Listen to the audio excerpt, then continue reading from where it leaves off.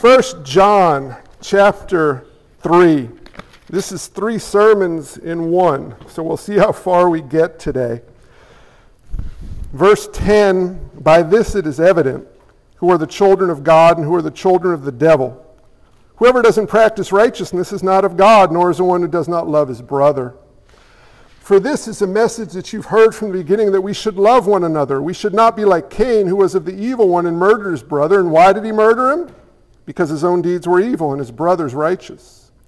Do not be surprised, brothers, that the world hates you. We know that we have passed out of death into life because we love the brothers. Whoever does not love abides in death. Everyone who hates his brother is a murderer, and you know that no murderer has eternal life abiding in him. This is the word of the Lord. Thanks be to God. Y'all with me? How do you know if you're saved? Y'all moved. How do you know if someone else is saved? Let me ask a question. Does anyone think there are other believers in this building with them today? Yes. How do you know? I saw the angel. It's a rather important question that's difficult to answer because we want to be nice to each other. Like, I don't want to question Renee's salvation. I want to love her. And loving her means just being nice to her and kind. So, she's saved. Right? I'm picking you because you're good. Okay? Well, how do you know if someone's truly saved? You can see evidence of it in their lives. Amen. What does that evidence look like? Now hang on to your hats for a minute. By this it is evident who are the children of God. They who bathe regularly, dress nicely, and speak kindly to others. Did I read that right? Whoever does not practice, let me interpret that. By this it is evident who are the children of God and who are the children of the devil. Whoever does not practice righteousness is not of God, nor is the one who does not love his brother. If you're saved, you will love your brother. Ready for question number 2. What's love? If you read the midweek thought, you'd be thinking about it all week, so now I know who read it and who didn't read it. What is love? It's fruit of the Spirit. That means a lost person can't love in this way. If your mama wasn't saved, your mama didn't love you. We'll explain that next week. But what are we looking for? What are we doing when we're trying to love one another? How do we know who's saved? Well, saved people love. Well, what if saved people don't know what love is? Well, then you get the Western church. A hodgepodge of mess. 3 points, maybe a quick sermon. What saved people do, why saved people do it, and how they do it. What saved people do? They love. How do you know if someone is saved? It's really quite simple. They love one another, uniquely in the household of God. Aren't we saved by grace? Why work? Why do works? Don't we trust in the promises of God, not our own actions? But didn't God promise that he would cause us to obey his commandments? Didn't God promise that he would cause us to walk in paths of righteousness? Doesn't James say even the demons believe, they just shudder? Show me your faith apart from works. You can't. That's the point of what does it mean to be a Christian? That's what we're after here. Well, we'll use Timo as an illustration. Is Titus alive? That's not as hard a question as who's saved. Guys, is Titus alive? Yes. How do you know Titus is alive? He breathes, he moves, correct? How do you know a Christian is alive? They move spiritually. Titus will not just by default grow into a full-grown man. If Titus were simply left in his car carrier for the next 25 years, he would be a foolish-looking, physically large individual. Go! Jasmine would come in and What are you doing, buddy? Oh! He'd be alive if you fed him. But he would be weak and deformed and malnourished and not functioning right. My friends, believers require nourishment and training, discipleship, but the moment we come to new life in Christ, we evidence signs of life. We don't have a robust love for God and one another, but we have the beginnings of an ability to love one another, to love the Lord, to desire the will of the Lord. We'll talk about this, but it requires nourishment and training, a la 1 John. If y'all want to enjoy fellowship with God, John says to the believer, you must fight to live as children of God. Well, how do children of God live? Well, children of God, we've gone through 2 chapters, so for here today, love one another. How do they love one another? They start by understanding what a saved person is. What's the difference between a Christian and a non-Christian? There's a lot. I understand it's a loaded. Are we better? No. Are we nicer? Hopefully.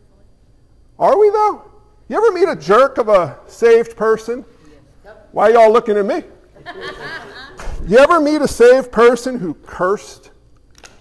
Oh, are they really saved? You ever meet a lost person who doesn't curse? You ever meet a lost person who's more morally upright on the outside than a saved person? You ever meet a lost person who's nicer than a saved person? Kinder, more generous and giving? We've all seen them, amen? The problem is the base difference between a lost person and a saved person is a new creation in Christ. We're not nicer, we're not kinder, we're not more morally upright, though we may manifest that. We are functionally different. We're not a reclamation project where Jesus fixes up the old us. We're a regeneration miracle where we are created anew in Christ Jesus. Grab that as the basis of who you are as a child of God. You are a new creation in Christ. And when you understand that you're a new creation in Christ, you begin to live in light of that new identity you have in Christ. You don't obey God because it's the right thing to do. You obey God because it's what you do as what you have been made anew in Christ. This is how God's children live. Titus one day will walk. Why? Because people walk. Titus will one day talk. Why? Because people talk. Titus will one day eat by himself. Why? Because people eat by themselves. That's what he does because he is a person. We are children of God. We will love God. Why? Because that's what new creations in Christ do. We will love one another. Why? Because that's what new creations in Christ do. We will walk in the light. Why? Because that's what new creations in Christ do. And as we do, we have joy of fellowship with God. It doesn't just happen naturally. It happens supernaturally through discipleship, and that's what we're after here. Amen? Y'all tracking with me? I got to get my bearings together here. Go Slow slow. down. Do you have to obey God if you're saved? You want to? I'm going to keep my question. Do you have to obey God if you're saved? Yeah. It's a commandment. Well, what if you don't obey God? 1 John 1, 8, and 9. If you don't obey God, you obey God and confess your sin. See, the question is presented to us culturally in a weird way. Let me ask it differently. Why would you not want to obey God? If you're not saved, you have no desire to obey God. But if you're saved, why would you not want to obey God? You want to know the secret? Because you forget who you are. You see, if we are children of God, if we are saved, verse 10, we are children of God. We've talked about that for quite a few weeks. We're not better people. We're not more morally upright than the lost. We are children of God. Titus Morrison is a child of Micah Morrison. Why? Because he's a sweet kid. No. Because he's a handsome young man. No. Why is he a child of Micah Morrison? Because that's his daddy. No matter what Titus does, he's a child of Micah Morrison. He can spit in his daddy's face when he's 12 years old, and he's still a child of Micah Morrison. He can deny his identity. I don't love you, Daddy, but he's still a child of Micah Morrison. The invitation to a child is to live in fellowship with God. You are a child of God. Do you know why, if you're saved, you're a child of God? Because God chose you before the foundation of the world. And no matter what you do, no matter what you say, no matter what you think, no matter what you feel, you are a child of God. If you sin, you're a child of God. If you walk in rebellion, you're a child of God. If you tell God for a minute you don't care, you're still a child of God, but man, you're cast in sin. No matter what you do as a new creation in Christ, you're a child of God. Lock in on that. God's commandments are how his children walk. He causes it, and we have joy through it. But start with the basis of, who am I? I'm a child of God. Keep going to verse 14. We've passed from death to life. I just can't help it. I'm an angry person. I can't help it. I'm a greedy person. I can't help it. I'm just shh. That's who you were in the kingdom of darkness, but who are you in the kingdom of light? I'm more than a conqueror through Christ who loved us. I can do all things through Christ. Apart from Christ, domain of darkness dwellers, lost people, have no concern for God. God's will doesn't enter their calculations. They're focused on the material, the physical, the temporal. They seek their own will and their own desires. Don't we fall into doing that too sometimes, my friends? I'll say them again. They have no concern for God. God's will doesn't enter into their calculations. No awareness of their sin and condemnation. Focused on the material, the physical, and the temporal, and seek their own will and their own desires. That's what we fall back into if we're not paying attention to the instructions of God to his people. But we have passed from death to life. We are no longer in the domain of darkness. We're in the kingdom of God. And in these competing kingdoms, we need to be aware that we're alive in Christ. We know God loves us. We know our sinfulness and foolishness. We know God's law is a delight. And we are enabled to love one another. So you say, but I don't want to love them. But you can love them, and you will love them, and you fight to love them because that's what you've been made to do. You're a lover. You're not a hater. You're in the kingdom of light, not the kingdom of darkness. Do you realize we live in the midst of a spiritual battle between two kingdoms? Well, if you don't, you'll fall victim to the ploys of the devil all the time, and you'll live like lost people do. Think about, in your life, as you steward the time and talent and treasure entrusted to you, do you steward it with awareness of God's love for you, and awareness of the foolishness of your heart, awareness of the wisdom of God as revealed in his commandments, and a desire to love him and love others? Or are you just doing what you want to do and hanging on by a thread? Isn't it usually the latter? Do you know why it's usually the latter? Because we functionally forget who we are and who God is. We don't meditate on the Word of God. We don't live in fellowship with one another. We're not known by one another and knowing one another and pointing one another to our identity in Christ and the will of God. And so we go through life, and 20 years later we look back and we say, Lord, what happened? And the devil just laughs. You're still a child of God, but we're usually functionally 25 years old and sitting in our car seats, soiling ourselves and smiling like the lost world around us. Paul puts it like this: you're still stuck on milk. You might want to chew on some steak. Let's build up to steak. Let's work on feeding ourselves so we can feed others. But when you look at the church in the West, my friends, do you not see? I'm as guilty as anyone. We're riding in booster seats when we should be driving the car for the glory of God. Love one another, walk in the light, die to self, carry your cross, but it all based on who am I? Ask Titus, who are you? He can't articulate it. Ask him as a full-grown man, who are you? Hopefully his answer becomes not only I'm a child of God, I'm a Morrison man, I'm a child of Micah, I'm a grandson of Paw. I'm a man's man. We grow to know our identity, my friends. That's what John is calling us to, is to grow to know our identity. Look at verse 15. Everyone who hates his brother is a murderer, and you know that no murderer has eternal life abiding in him. Do you have eternal life abiding in you? You know what that means? When I was probably 5, 6, my daddy used to have hold your breath competitions in the pool over the summer. We get in the pool, and he could hold his breath over 2 minutes, and I'm not exaggerating. I thought he died all through my childhood. He'd go underwater. I'd start yelling, "Mom! Dad's dead!" Jonathan, he's not dead. If he was dead, he would float back up. "Mom!" I'm tapping on him under the pool. "Dad!"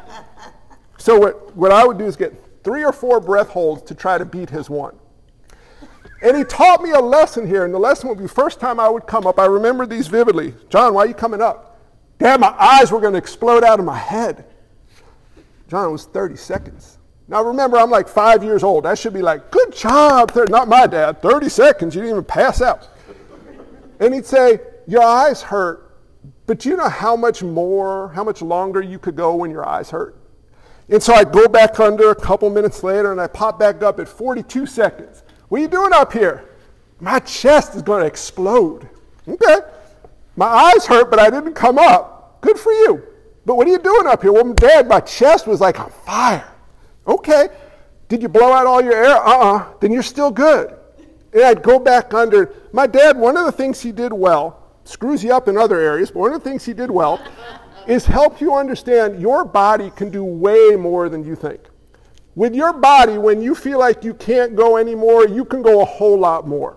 You go for a run, you run 5 miles and you hit a wall, you can do 5 more. You're not going to die, assuming you're in maybe your 20s or 30s. By the time you're, like Ricky's age, don't try this, but you can do, this body the Lord made is so much more capable than we realize. Do you know that?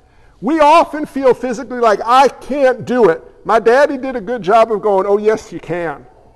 We did it with all sorts of stuff, digging holes in the ground, carrying things, going for hikes, going for swims. We're going to die. We're not going to die. You can do it. Now, I don't know how healthy this parenting was, but there's a spiritual tie-in. If you have eternal life in you, do you know what that is? If you have eternal life abiding in you, if you have Ephesians 3:20 going on, you know what Ephesians 3:20 is? God is able to do far more abundantly than all that we ask or think, according to the power at work within us. You know Philippians 4:13, "I can do all things through him who strengthens me." You know Colossians 1:28 and 29, Paul working with all of God's energy powerfully at work within us. Guys, you can do this. I don't feel like I can love somebody. You can do it. I don't feel like I can fight this sin. Not only can you fight the sin, you're more than a conqueror. I'm just an angry person, and that's how I am. No. You're a child of God, and you can over time watch the Lord kill this sin. It's not going to be like this, but over time you can watch. I don't really want to obey God. Okay, you don't want to obey God. Why are you going with your feelings? You can obey God. What does this look like in the culture? I'm trying to be true to myself. Let me tell you what I feel like. You are not your own, but you belong to God. God made you. God knows you. God knows what is best for you. God will lead you in paths of righteousness. Do you know where we lose the gospel? Dylan and I were talking about this yesterday. Too often when we hear the gospel, we hear a Vote for Jesus campaign. Let me tell you about my candidate. He's a fine candidate. His name is Jesus, and he's running for office, and he wants your vote. Let me tell you about what he'll offer you.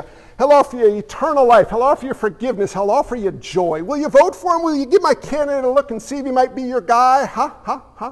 Want to vote for him? If you want to vote for him, I'll tell you how. Just pray this prayer with me. Follow along. Lord Jesus, you say it. I want you to be mine and to be your child. I want to be forgiven and live with you forever. Do you pray that prayer? Amen. You voted for Jesus, and you're in the kingdom.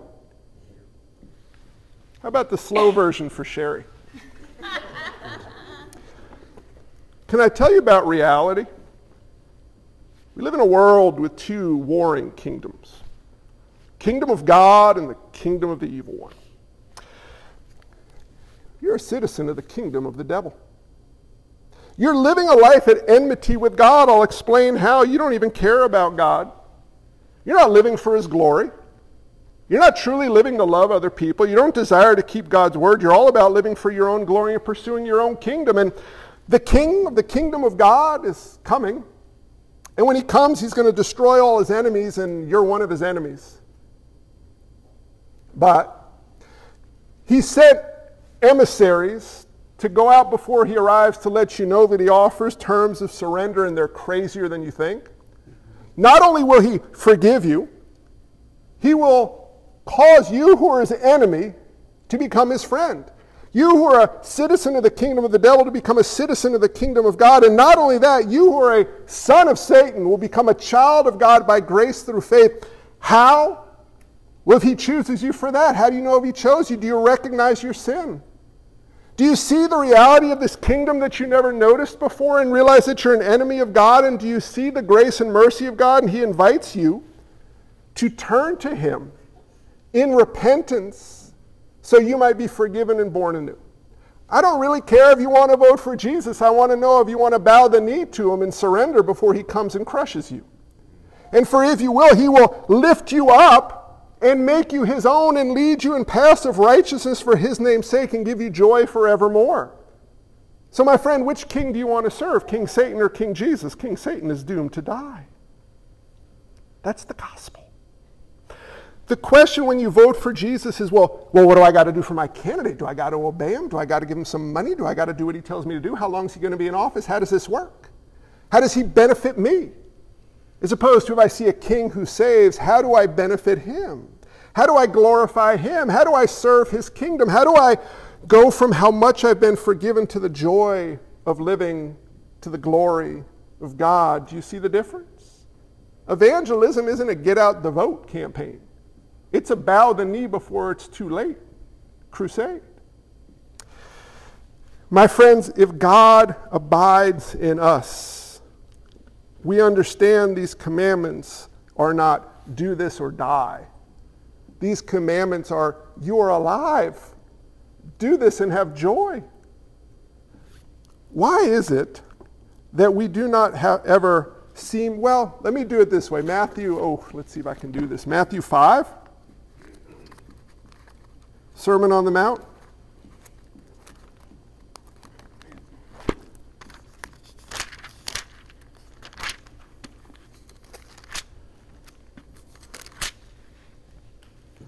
Verse 6. Blessed are those who hunger and thirst for righteousness, for they shall be satisfied. You know what he's saying there? Don't make yourself hunger and thirst. Hunger and thirst because he caused you to. Let's go back to Titus one more time. Why does he eat? He's alive and hungry. What happens when he eats? He burps and smiles. Amen, Jasmine? My friends, how do you know you're spiritually alive? You hunger and thirst for righteousness.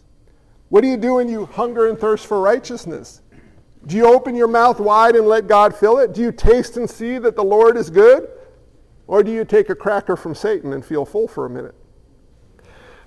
Blessed are those who hunger and thirst for righteousness. For what? For they shall be satisfied. Jumping over to 1 John, they shall have joy in Christ. Their joy shall be complete. Do you understand what God is doing? We'll get to this in a few weeks. The commandments of God are not burdensome. They're a joy and a delight. Why? Because they are leading us in paths of righteousness for his name's sake. They are what we hunger and thirst after at a foundational level. Here's how crazy it is.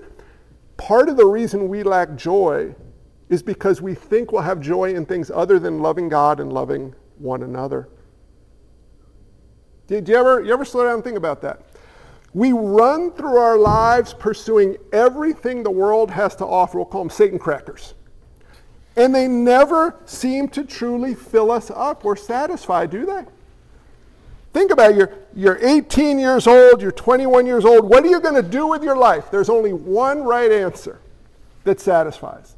I'm going to live for the glory of God, but here's what I want to do. Go. Go. And I'll give it to you. The worst case scenario is often the best case scenario. You're the most successful person in the eyes of the world. You live to be 102 and you're healthy all the way through. Never have an ache or pain. You're jogging at 97 like Renee. You made so much money you don't even need to know how much money you have because you can't even spend it all. You hear Juan Soto got an offer for $400 and some odd million. You hear this yesterday? $400 some odd million offer, and you're like, that's no big deal. I made that last month. You got more money than Solomon. Jeff Bezos calls you up for a loan, and Elon Musk asks you for an advance. You know what? You still have a problem here. You got 15 houses and 4 private jets and perfect climate control, and then you know what? You're still never going to be satisfied. Here's why this is so hard. It's gross outside today, amen? With the touch of a finger, I made it lovely inside. I had a book I wanted to buy. You know what I did? A swipe, a slash, and a punk. The book will show up later this afternoon. I'm hungry. I just touch, and the food can come to my door. I'm bored. I yell out, entertain me, and the TV turns on. What would you like to watch?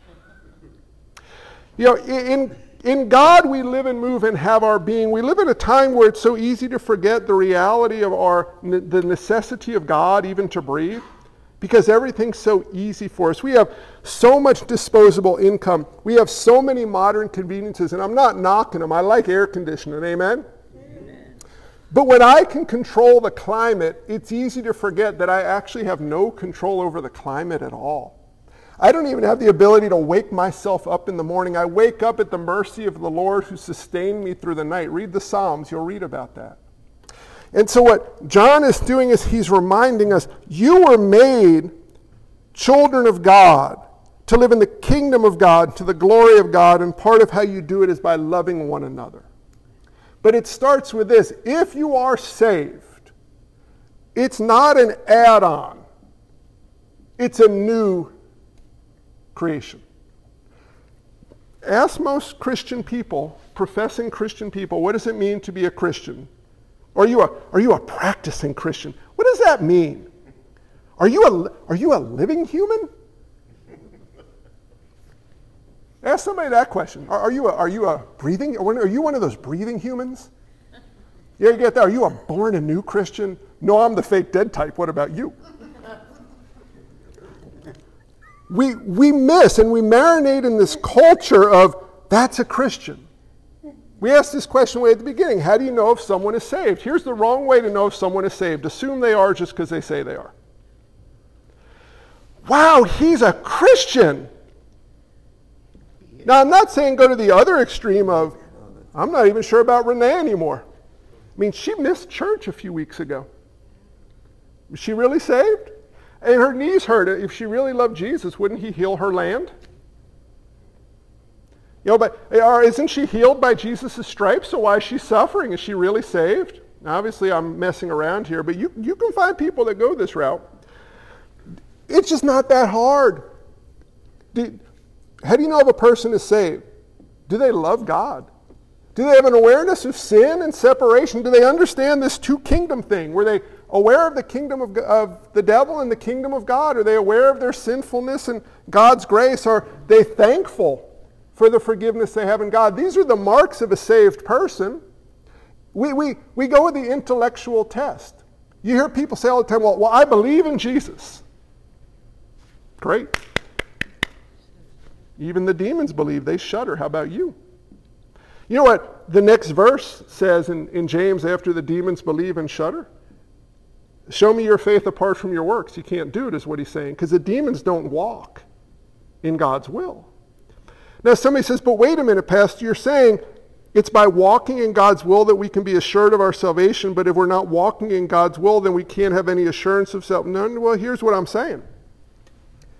Your salvation doesn't rest on how you walk, but your joy rests in how you walk. That's John's point. If you want to have joy of fellowship with God, and yes, I'm going to go this far, if you want to have a robust assurance of salvation, it ties into walking in obedience to God. Otherwise, we're walking in spiritual drunkenness. I'm not talking about our position before God. I'm talking about the enjoyment of that position before God. I'm trying to decide if I want to go this. Yeah, let's just do this and we'll tie it into next week. We know that we have passed out of death into life because we love the brothers, and whoever does not love abides in death. So all that being said, here's who you are. You're a new creation in Christ. You've moved from one kingdom to another. You have eternal life abiding in you. You can do this. You ready for this one? What's love? So, love one another. I was joking, but not joking. My mom is not a saved person. So, did my mama not really love me? Sure. Like my mom, we talk on the phone. When we hang up, she says, I love you.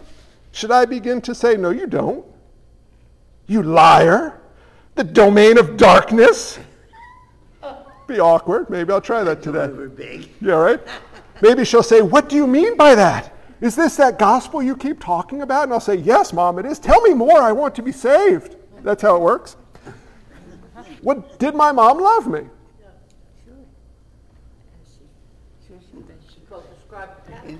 Well, I want to, do we love one another like my mama loved me? It is. See how tricky this gets? Yeah. How do we know if we're doing what God's calling us to do, and why does it matter? The world likes. I like you. I find you to be of benefit to me, and you serve my kingdom. So in a distorted way, my mom loves me because I fit into her kingdom, right? But she's not pointing me to God. You see, knowing requires certain things. Knowing requires not trying to, let me rephrase it. This is what we tend to do in the church. We tend to be kind and affirming to one another. So Ricky could show up to church drunk out of his mind 5 weeks in a row.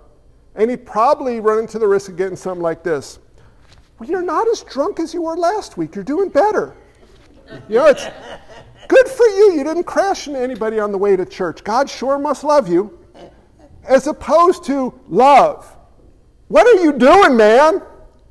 Why are you doing this? This is not who you are in Christ. What's going on? And not in a mean-spirited way, but what's causing the struggle?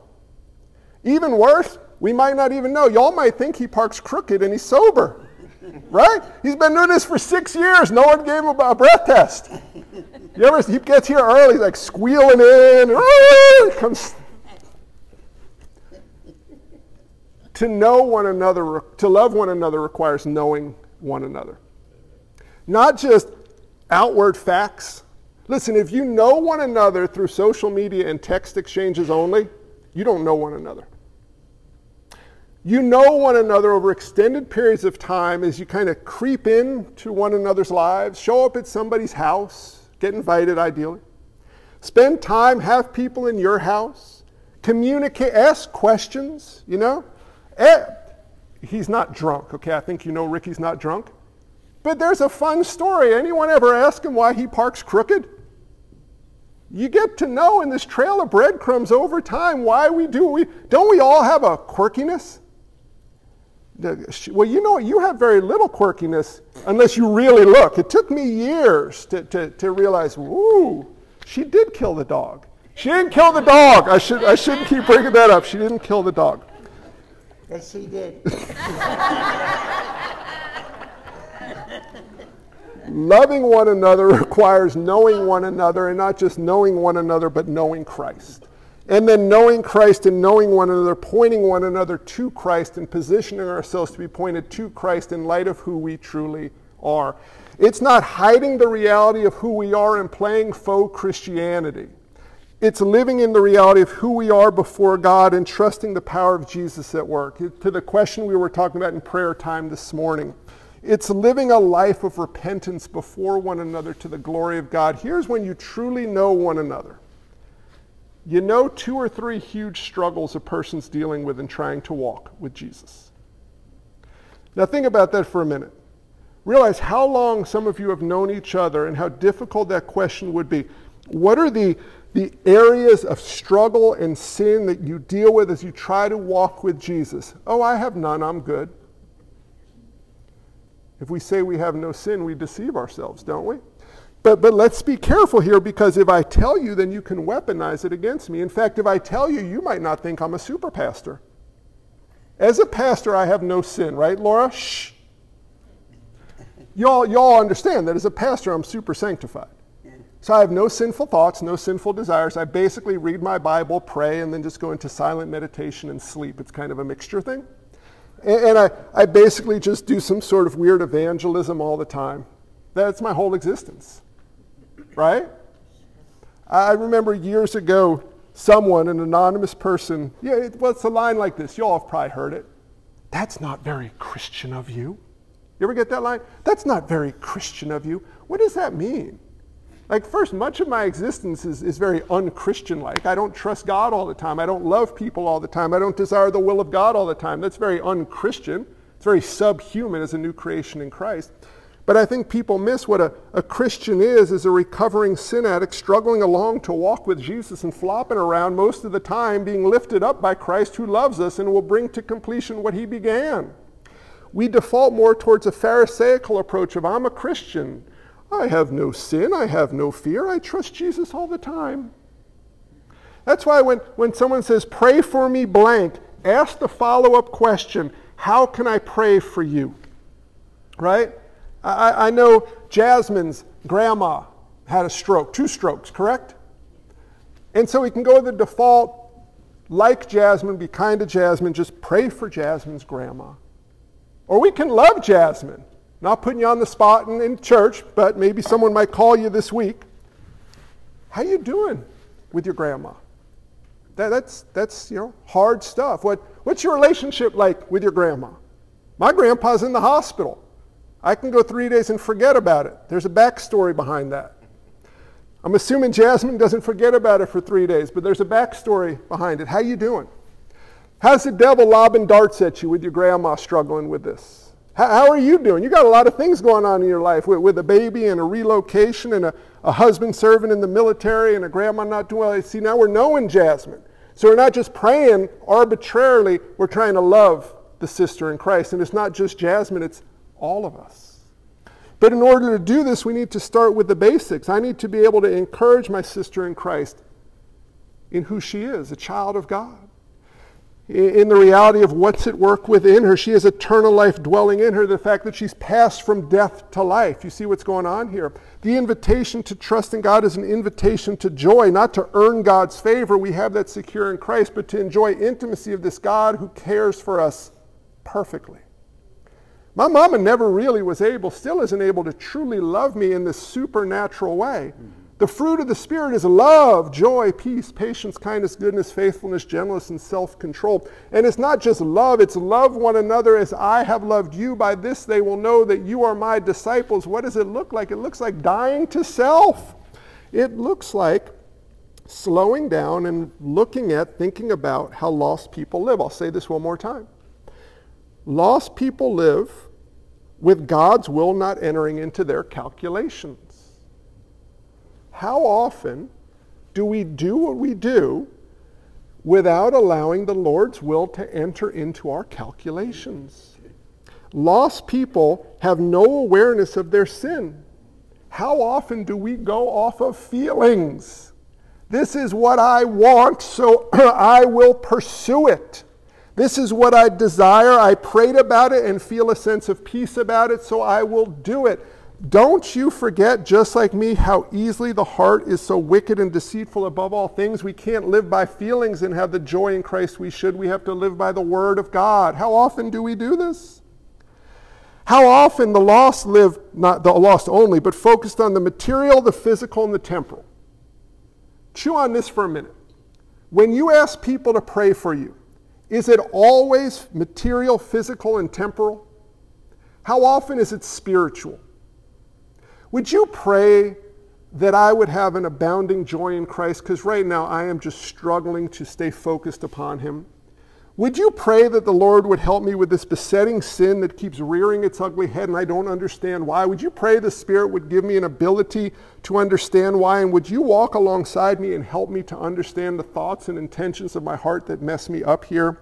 I'm scared of the process of dying. Would you pray that the Lord would help me rest in His love and grace and mercy and compassion? You see what happens? Material, physical, temporal. That's where we go to. How often do we live like the lost and seeking our own will and our own desires? When you grew up, if you had kind parents, they said, you can be anything you want to be. Follow your dreams. Reach for the stars and keep your feet on the ground.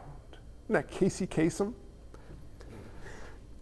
Aren't we supposed to seek first the kingdom of God and His righteousness? It's not what do you want to do, what does the Lord intend for you? Now they overlap because if you seek first the kingdom of God and his righteousness, all these other things, context, will be added to you. God has made you with certain abilities. Use those abilities for his glory. Seek his kingdom, not your kingdom. But my friends, John is calling us to slow down. The world throws some crazy definitions of love at us. Remember back in high school, college, you see somebody, you think they're fun and cute, and I love you. And then you're waiting for the reciprocity. You didn't love them. You desired them in the flesh, let's be honest. You liked them. You didn't love them. Well, you say to children, parents say to children all the time, I love you. But are you loving them by action, or are you leading them in paths of unrighteousness according to the desires of their flesh? Or are you know what, loving a child might not like you most of the time. Here's the danger, bring this into the household of God. If we're loving one another, we're not always going to be smiling at one another and saying, thank you so much. You ever try to love a drunk person? Thanks so much for taking that bottle away and making me leave the bar. That was awful kind of you. Anybody remember college? I was the only sober kid, I think, on the entire campus my freshman year. So I would go to the bars. I didn't drink, but there was nothing else to do except go and watch drunk people. And you'd see this foolish-looking drunk young man who was told by the barkeep, it's time to go home. I ain't going home. I'm fine. Throws a looping punch at somebody, gets, throwing up on this. It's never, thank you so much. I didn't realize I was so inebriated. I have class tomorrow.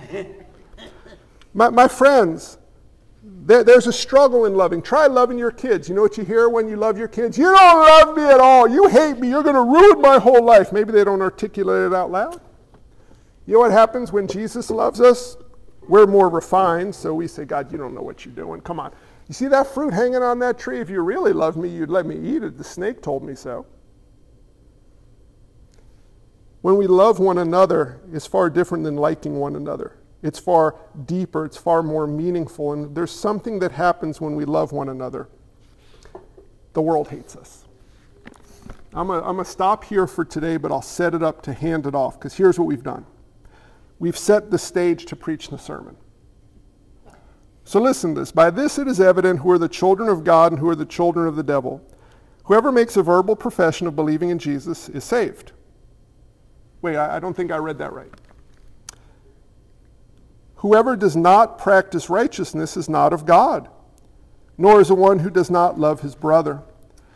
For this is the message that you've heard from the beginning, that we should love one another. We should not be like Cain, who was of the evil one and murdered his brother. And why did he murder him? Because his own deeds were evil and his brothers were righteous. Don't be surprised, brothers, that the world hates you. You know the story of Cain and Abel? Back in Genesis, I believe it's 4, 6, and 7 is they brought offerings to God. Abel brought a good offering. Cain brought a bad offering. Cain was jealous that the Lord rejected his offering, so he killed Abel. Does the world hate you? You ever experienced the world's hatred? You know why we struggle to experience the world's hatred? I've actually experienced, we live too much like the world. I've experienced this in ways that you should, I imagine many of you have, but you don't realize what's going on. As we live in a world of two competing kingdoms, our submission to God is an offense to those who are living in the kingdom of darkness. But what we do is we distort love into a word called like, and we're afraid to offend anybody, because if you're liking someone, you never want to offend them, so we appease the lost person and we rob them of the opportunity of seeing the power of God at work in us as we submit ourselves to God and love one another. What do I mean by that? I'll explain that next week. There's a big difference between loving and liking. The world's definition of action of love is not really what love is, but it's what creeps into the church all the time. Too often people say to one another, spouses or parents to children or family members, I love you. My friends, we in the household of God, above all places, should not just say, I love you, but be demonstrating a love to one another before a world that will be offensive to the world, but used by God at times to convict people of his love for us. Next week, we're going to look at why the world would hate us. We're going to look at what this love is. Listen, by this we know love. God gives us a definition. That he laid down his life for us, and we also ought to lay down our lives for the brothers. Now, I assume most people won't show up next week, because if you don't hear it, you're not accountable to it. That's not true.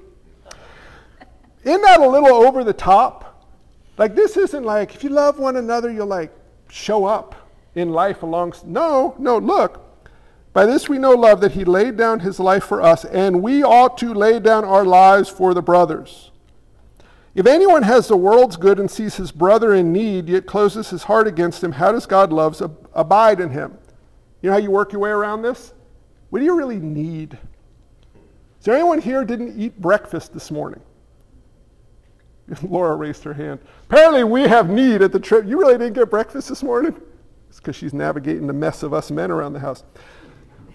You know, I haven't gotten a new car in like 8 years. Is that a need? I need a new pair of cargo pants. Do I need? I can buy my own cargo pants. Don't go showing up with a gift card to Land's End next week. I'll take it in the car, though. What does this mean? Well, we need to understand that in our unique cultural context. But if anyone has the world's good and sees his brother in need, yet closes his heart against him, how does God's love abide in him? Little children, let us not love in word or talk, but in deed and in truth. By this we shall know that we are of the truth, and reassure our heart before him. For whenever our heart condemns us, God is greater than our heart, and he knows everything. Beloved, if our heart does not condemn us, we have confidence before God. Now wait, what's that talking about? Come back next week. That's pretty important. Beloved, if our heart does not condemn us, we have confidence before God, and whatever we ask, we receive from him, because we keep his commandments and do what pleases him. Okay, I got it. So if we obey God, then whatever we ask, he gives us. No. But what's that talking about? Come back next week as we round this out. This is his commandment, that we believe in the name of his Son, Jesus Christ, and love one another just as he has commanded us. Whoever keeps his commandments abides in God, and God in him, and by this we know that he abides in us by the Spirit whom he has given us. Closing right here. Here's what I love what John does. Here's your takeaways. John tells us we're saved to love one another. And before he says, now go and do it, he says this. Remember who you are. Remember what you were and what you've become. And remember the power at work within you. It's kind of like my dad in the swimming pool, but far more robust. My earthly father's trying to teach me self-control and self-discipline for success. Remember who you are. You're Chuck Tripp's son. Remember where you are. You're in the pool with your dad. You're not going to die. Remember what you're capable of. Your eyes might pop out and your chest might burn, but you're not going to die. Go for at least a minute. You can do this. And you know what? I could do it. When you hit a minute at a very young age, you feel pretty cool and you feel like I can do great things. I stayed underwater for a whole minute before kindergarten was over and I didn't die. That's called pride. My heavenly Father is after not self-sufficiency, but Christ-sufficiency, not self-confidence, but God-confidence. And yes, you can do all things through Christ who strengthened you. Not all things in the sense of stay underwater for 5 minutes, you will die. But in the sense of loving one another. How? Because I'm a child of God. I'm born anew in Christ. I was rescued from the domain of darkness into the kingdom of God's beloved Son. I have the power of God at work within me. God's Spirit himself dwells within me, and in light of that, now do this. So stop trying to be good this week and fight to live as a new person you are in Christ. Now, I'm not calling you to be bad. Don't misunderstand. But I'm saying stop fighting to just be a nice, good, or kind person, but live out what you truly are in Christ, a new creation. Yes, you will do good things, but do the good things for the right reasons. Amen? You tracking with me? Realize you live in a battle between two competing kingdoms. Every time you turn on a television, every time you open your smartphone, every time you interact with anything of this world, you're receiving enemy fire. And the problem for us is we kind of like enemy fire.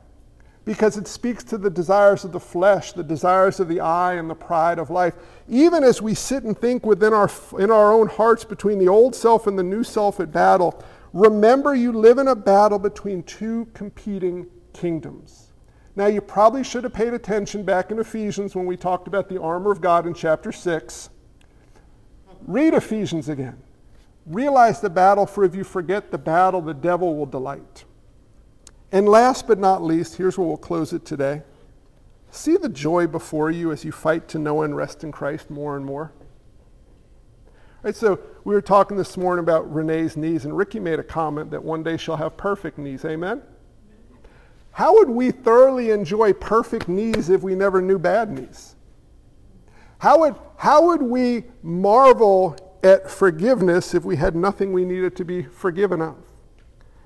Rejoice always. Does it really say always? Do you ever rejoice in your sin? You should. I don't mean rejoice for your sin. I mean rejoice in your sin. Why? Because if anyone does sin, we have an advocate with the Father, Jesus Christ the righteous. I'm not calling you to go, woohoo, sin. No, I'm calling you to repent, boo-hoo, sin. But if anyone does sin, they have an advocate with the Father, and you know what? We can rejoice. Because I am forgiven. I am not identified by my sin. Jesus took my sin upon himself, and I am not captive to my sin. I am captive to Christ. Amen? The joy before us, we saw this a couple weeks ago. Glory awaits us. We're just little kids in the back of the car with God at the wheel. Are we almost there yet? We're almost there. How much longer? A little while longer. I'm feeling kind of car sick. Crack the window. We'll be home soon. My friends, until we come home, stop trying to be good and start fighting to be in Christ. Realize life is a battle and see the joy before us as well as the joy in our midst. You can have abiding joy in this very moment if we walk as what we are, children of God, saved by grace. Do you want me to just keep going? We'll take next week off? I got a half-baked sermon for next week. It's not done yet. Let us pray. Father God, help us, please. Lord, you call us to love one another as you loved us. You've enabled us to love one another as you've loved us. You are glorified as we love one another as you have loved us. You give us deep, true joy as we love one another as you've loved us. But God, we sit here and say to you, how and help? Lord, we struggle at times even to like one another, and you call us to love one another. How are we supposed to do that? Oh, you tell us we can do all things through Christ who loved us.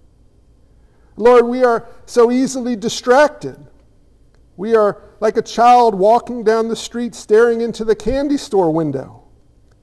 What are we supposed to do? Lord, you tell us that you will lead us in paths of righteousness for your name's sake, that you call us to keep our eyes stayed on you as we trust in you, that you will lead us in perfect peace.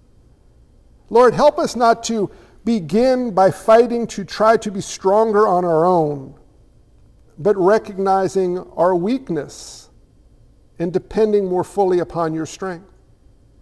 Lord Jesus, help us to desire to cling to you rather than try to explain to you why we should do what we want to do. Lord God, help us to see your law as precious, more precious than much fine gold. Help us to see your word as sweeter than a honeycomb, able to revive the soul, to delight the eyes, to truly satisfy your people. Lord, help us to rest robustly in the fact that by grace through faith we are children of God. And allow us the joy that comes in knowing we are children of God because we live as only children of God can. We walk in the light as you are in the light.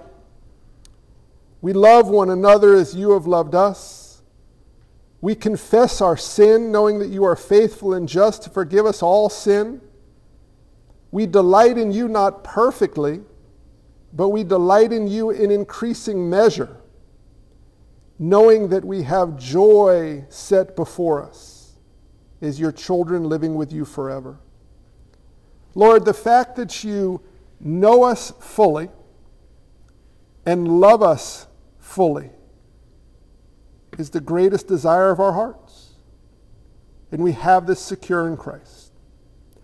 Having this secure in Christ in our church body, as you call all your church bodies to, Holy Spirit, help us to fight as we steward your time, your talents, and your treasures entrusted to us to live according to your word for your glory, that we might know one another and be known by one another and love one another in light of truly being known.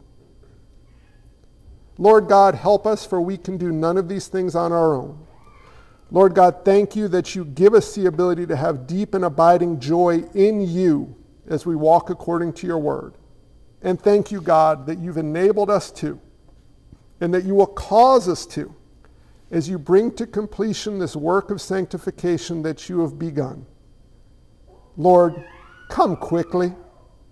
Lord, help us to gaze upon you well, to rest in you well, and may we delight in you who alone are worthy of praise.